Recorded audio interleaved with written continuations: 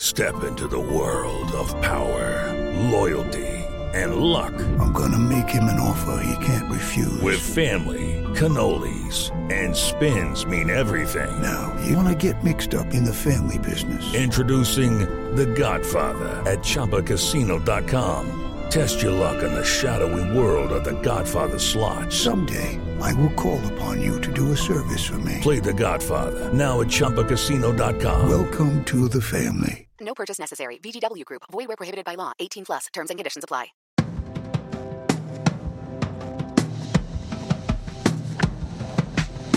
Welcome to Screen Talk, IndieWire's weekly podcast. I'm Eric Cohn, the deputy editor and chief critic, joined as always by our editor-at-large, Ann Thompson. And we're still in festival mode. Last week we were face-to-face in Tribeca. Now you're back in Los Angeles. I'm in Oregon for another film festival. But before we get into all that, we should recap Tribeca because you were in jury mode before, watching a whole bunch of documentaries with all kinds of people and couldn't say anything. But now word on the street is that the awards happened and stuff is behind you, and you can actually, I hope, tell us a little bit about the movie that you guys chose to give the top prize.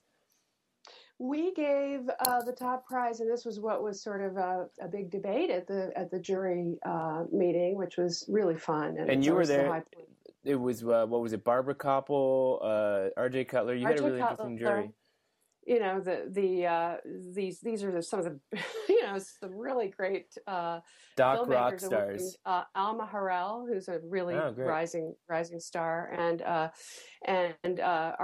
David Wilson, who founded and runs the True False Film Festival out of Columbia, Missouri, who's a super intelligent. They're all brilliant, so nice it was range fun too. Nice range of different kinds of filmmakers.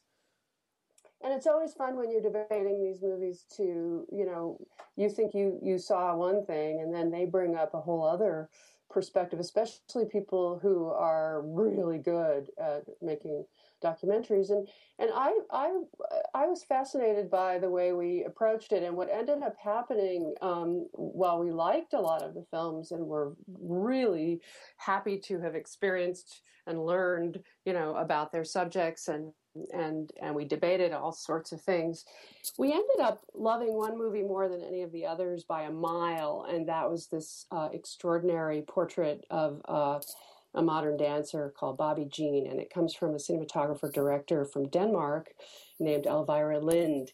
And she got really close to her subject, who was an American dancer who had been a star dancer in Israel at this very avant-garde, brilliant dance company there, and she was moving on to becoming her own choreographer at age 30, and taking all sorts of chances and risks.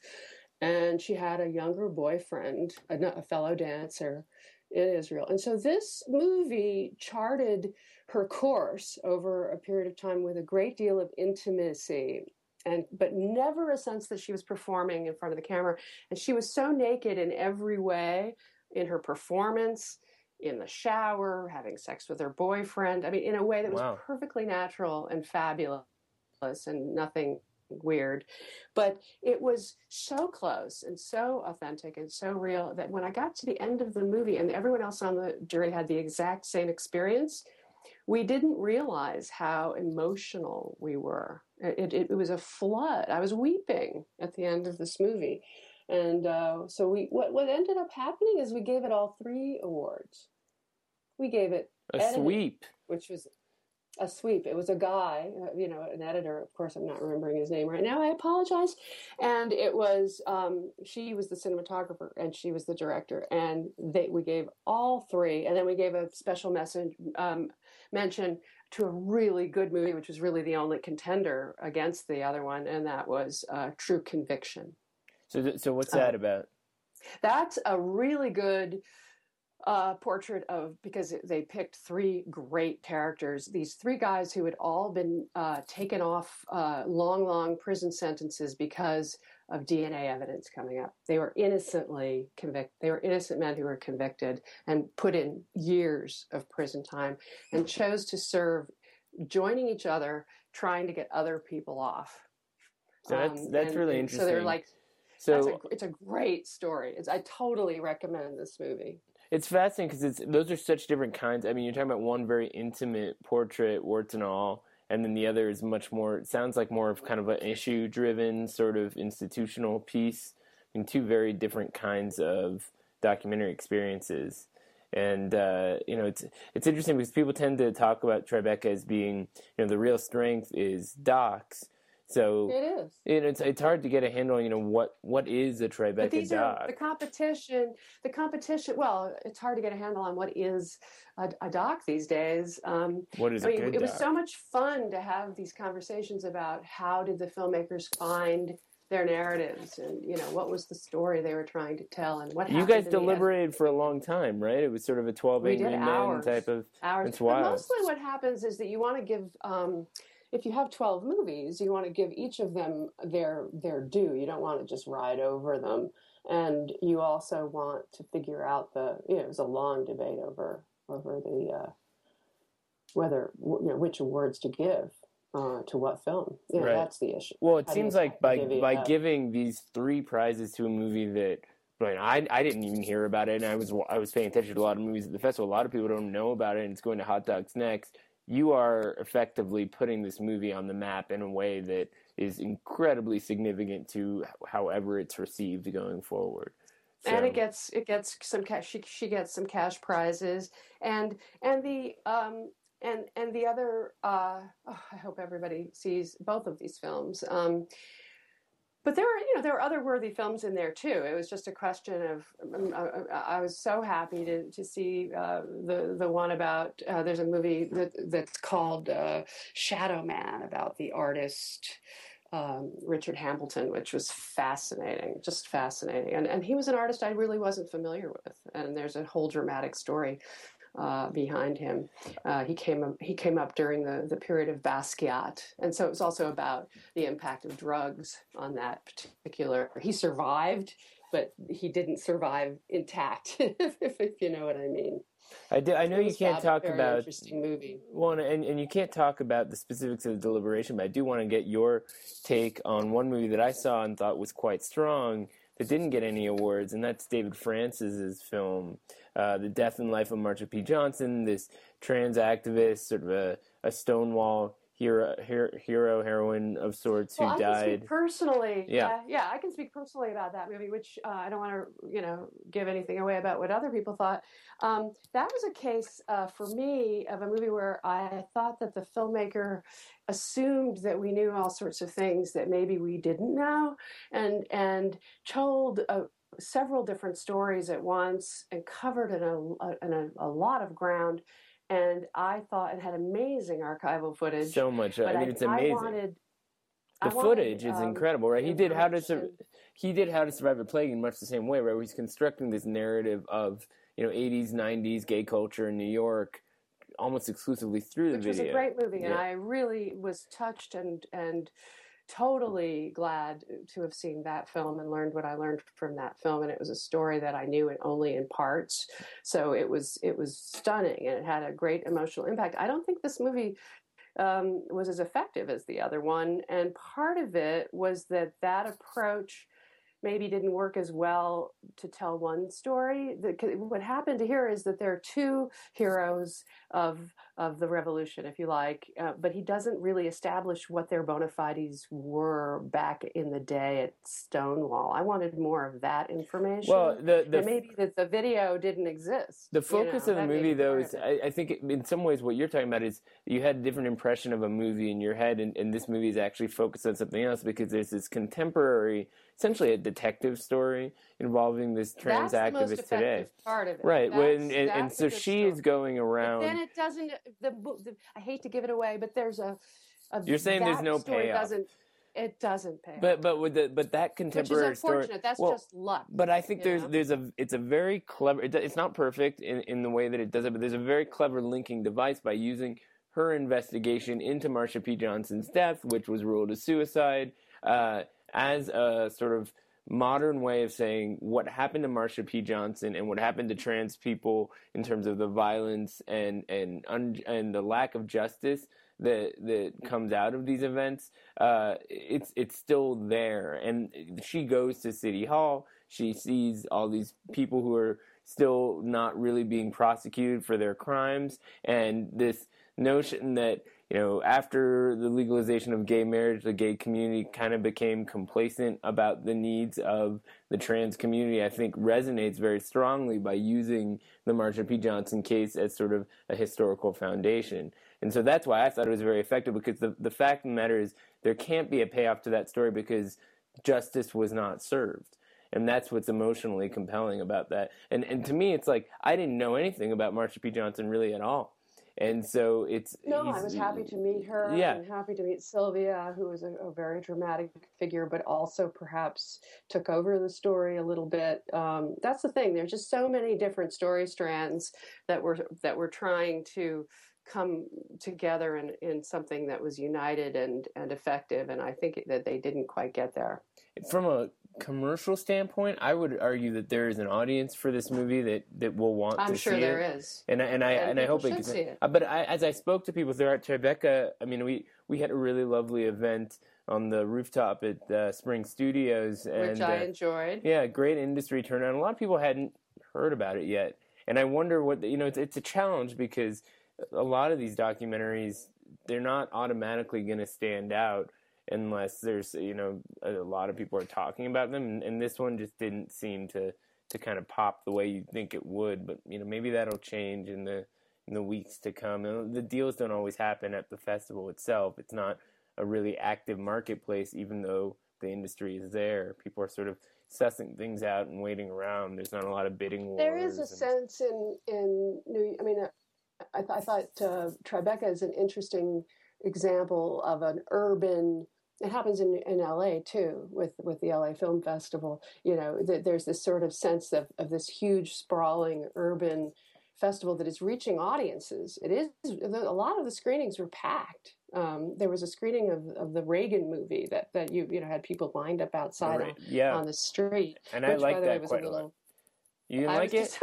Yes, let's argue about that. Again, no, this is a case where, again, it's this strategy of taking this sort of Senna approach to archive footage and showing us a different way of looking at the Reagan presidency. It tells the Reagan presidency exclusively through archival footage that most people haven't seen before. It compartmentalizes. I don't agree necessarily with that. It felt like a lot of it was seen. I wondered if there were more dramatic outtakes, but it took this very obvious editing approach, which was to say, oh yeah, he was an actor. And I think we already knew that. Well, we already knew that Reagan was very much a presentational, promotional, sell the story president. And I don't think I learned anything new from that. Maybe I lived through it. It could be. There could be a generational thing there. I saw it as it was happening. It could be a generational thing, and even the filmmakers are younger, so for them there could have been this process of discovery. But I also think, the performative element of all politicians is something that we take for granted, and this movie kind of breaks it down in piecemeal in a way that I found kind of fascinating. It's like every step of the way, you're being reminded that there's a process of calculation, that Reagan himself is describing the negotiations with Russia as his third act, because that's his old business. And so I feel like you're more cognizant of how the cameras are. Yeah. Exactly. He is someone who leads up to Trump in a rather direct way. And as we head into the first 100 days of the presidency, I feel like it to me it really clarified specifically how the cameras tell this story and how basically the media needs that footage in order to construct its narrative. And so a savvy president is basically just serving up a 3-act structure in piecemeal, and I don't know. It's like 70 odd minutes long. Gravitas Ventures is going to put it out. It's perfect for a kind of small VOD thing because there's a certain audience that I think will be able to watch this and get something out of it. It's just not something that's going to reveal some new kind of way of talking about Reagan. It's not, I Am Not Your Negro or something with this kind of sprawling historical element either. It's a very contained concept. Penny Lane made a documentary a few years ago called Our Nixon.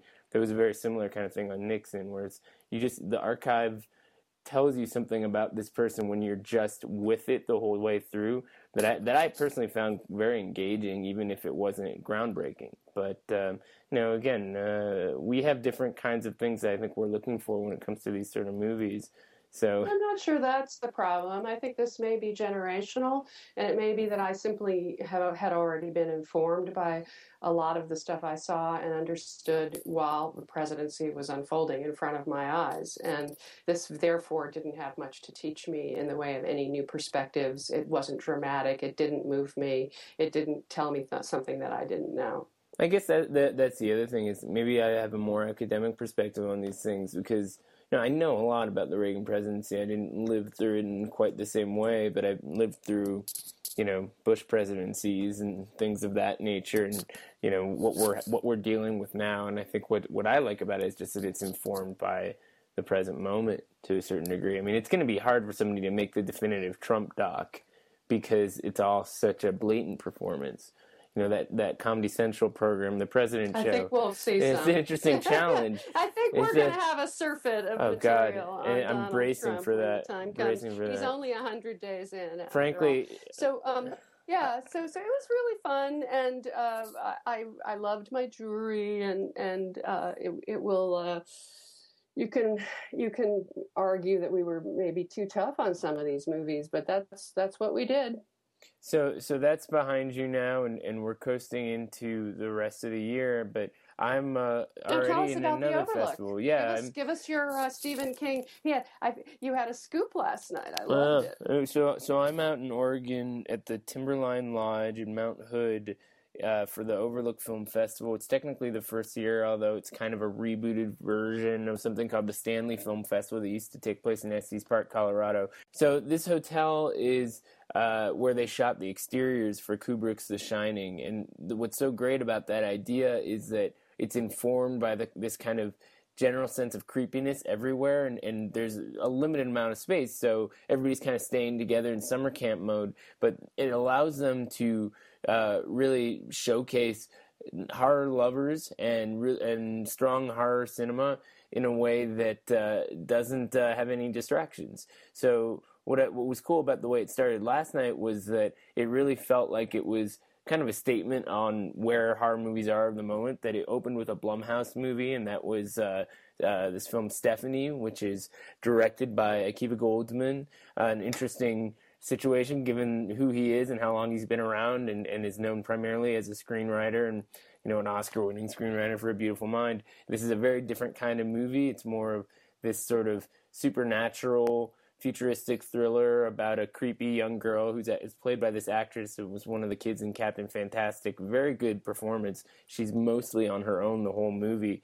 And then in the Q&A afterwards, Goldsman and Jason Blum, the producer, announced that they would be reteaming to direct another movie about a creepy kid, and the build-up was pretty hilarious because Jason Blum was given a Visionary Award, which was actually an axe to acknowledge his impact on horror cinema. And look, he's had an amazing year. That company got behind. He's the horror meister, low budget horror meister du jour. He's our new Roger Corman. Yeah, who is also getting an award at the festival. Him? Well, I mean, it's the natural comparison, and Corman himself says that he thinks Blum is doing great stuff. But what I think is interesting about Jason Blum is that he's also kind of a showman. He has an eye for showmanship. The whole conceit of Split, I feel like that was very much had his fingerprints on it. What happened with Get Out, the way that Get Out sort of shocked everybody, it took off. I feel like there's certain ways in which Jason Blum can kind of catch people off guard, and taking Akiva Goldsman, who it turns out he's been working with for a number of years because Goldsman consulted on the Paranormal Activity sequels, and getting him to start directing horror movies and on this low budget scale, it sounds like an unreasonable proposition. Why would this guy do this, and yet the movie's really solid. There's a lot of reasons why a Hollywood screenwriter who's been very much part of the studio factory would be dissatisfied with the kind of controls and budgets and everything else that are limiting his imagination. Right. So Blum gives him the kind of high-end Hollywood development goes down, and people like Akiva Goldsman are in effect too expensive and thrown out of work. It's smart of Blum to take advantage of his being available for something new. But it's not just that. It's also it's just like the idea of this laboratory where somebody can go play around a little bit and not necessarily lose anything as a result, because they're spending so little, and if the result isn't great, they don't have to then invest in doing something really big with it, and they're not trapped. So this is the news that they broke, is they sort of built up to this in the Q&A after Blum got this award and was holding this axe. He announces that they're going to do an adaptation of Stephen King's Firestarter with Goldsman directing, and that's really interesting because that obviously that movie has already been made with Drew Barrymore in the early 80s.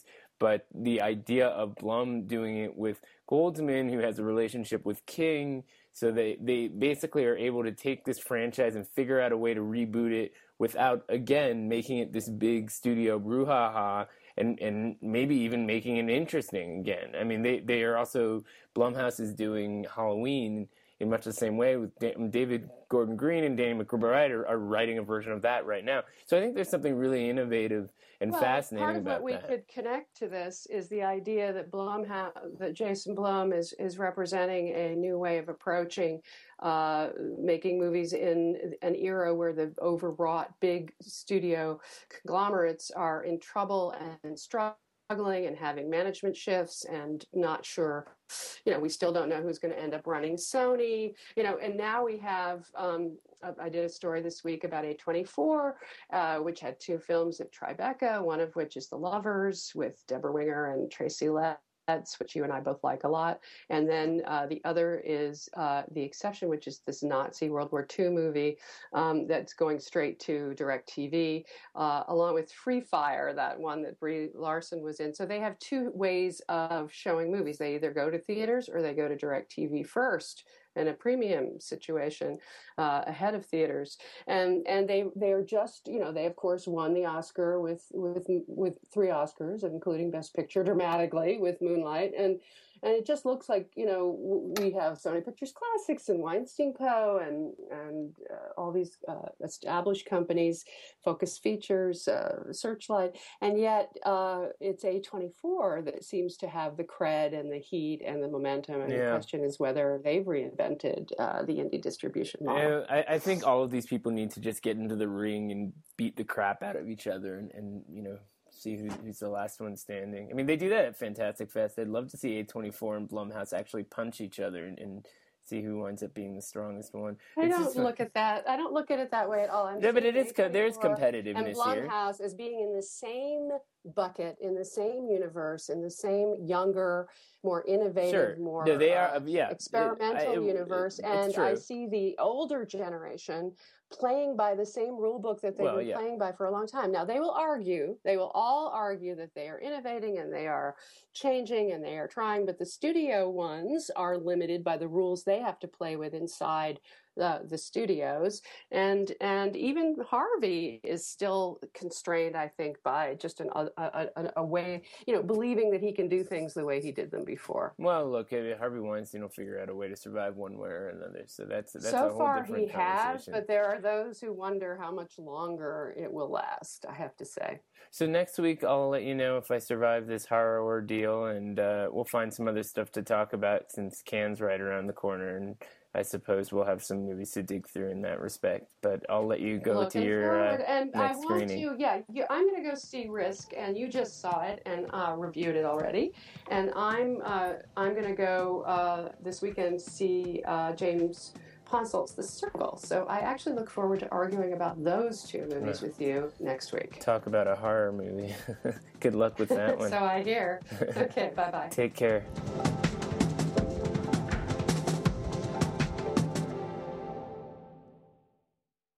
Hey guys, it is Ryan. I'm not sure if you know this about me, but I'm a bit of a fun fanatic when I can. I like to work, but I like fun too. It's a thing. And now the truth is out there. I can tell you about my favorite place to have fun. Chumba Casino. They have hundreds of social casino style games to choose from with new games released each week. You can play for free anytime, anywhere. And each day brings a new chance to collect daily bonuses. So join me in the fun. Sign up now at ChumbaCasino.com. No purchase necessary. VGW Group. Void where prohibited by law. See terms and conditions. 18+.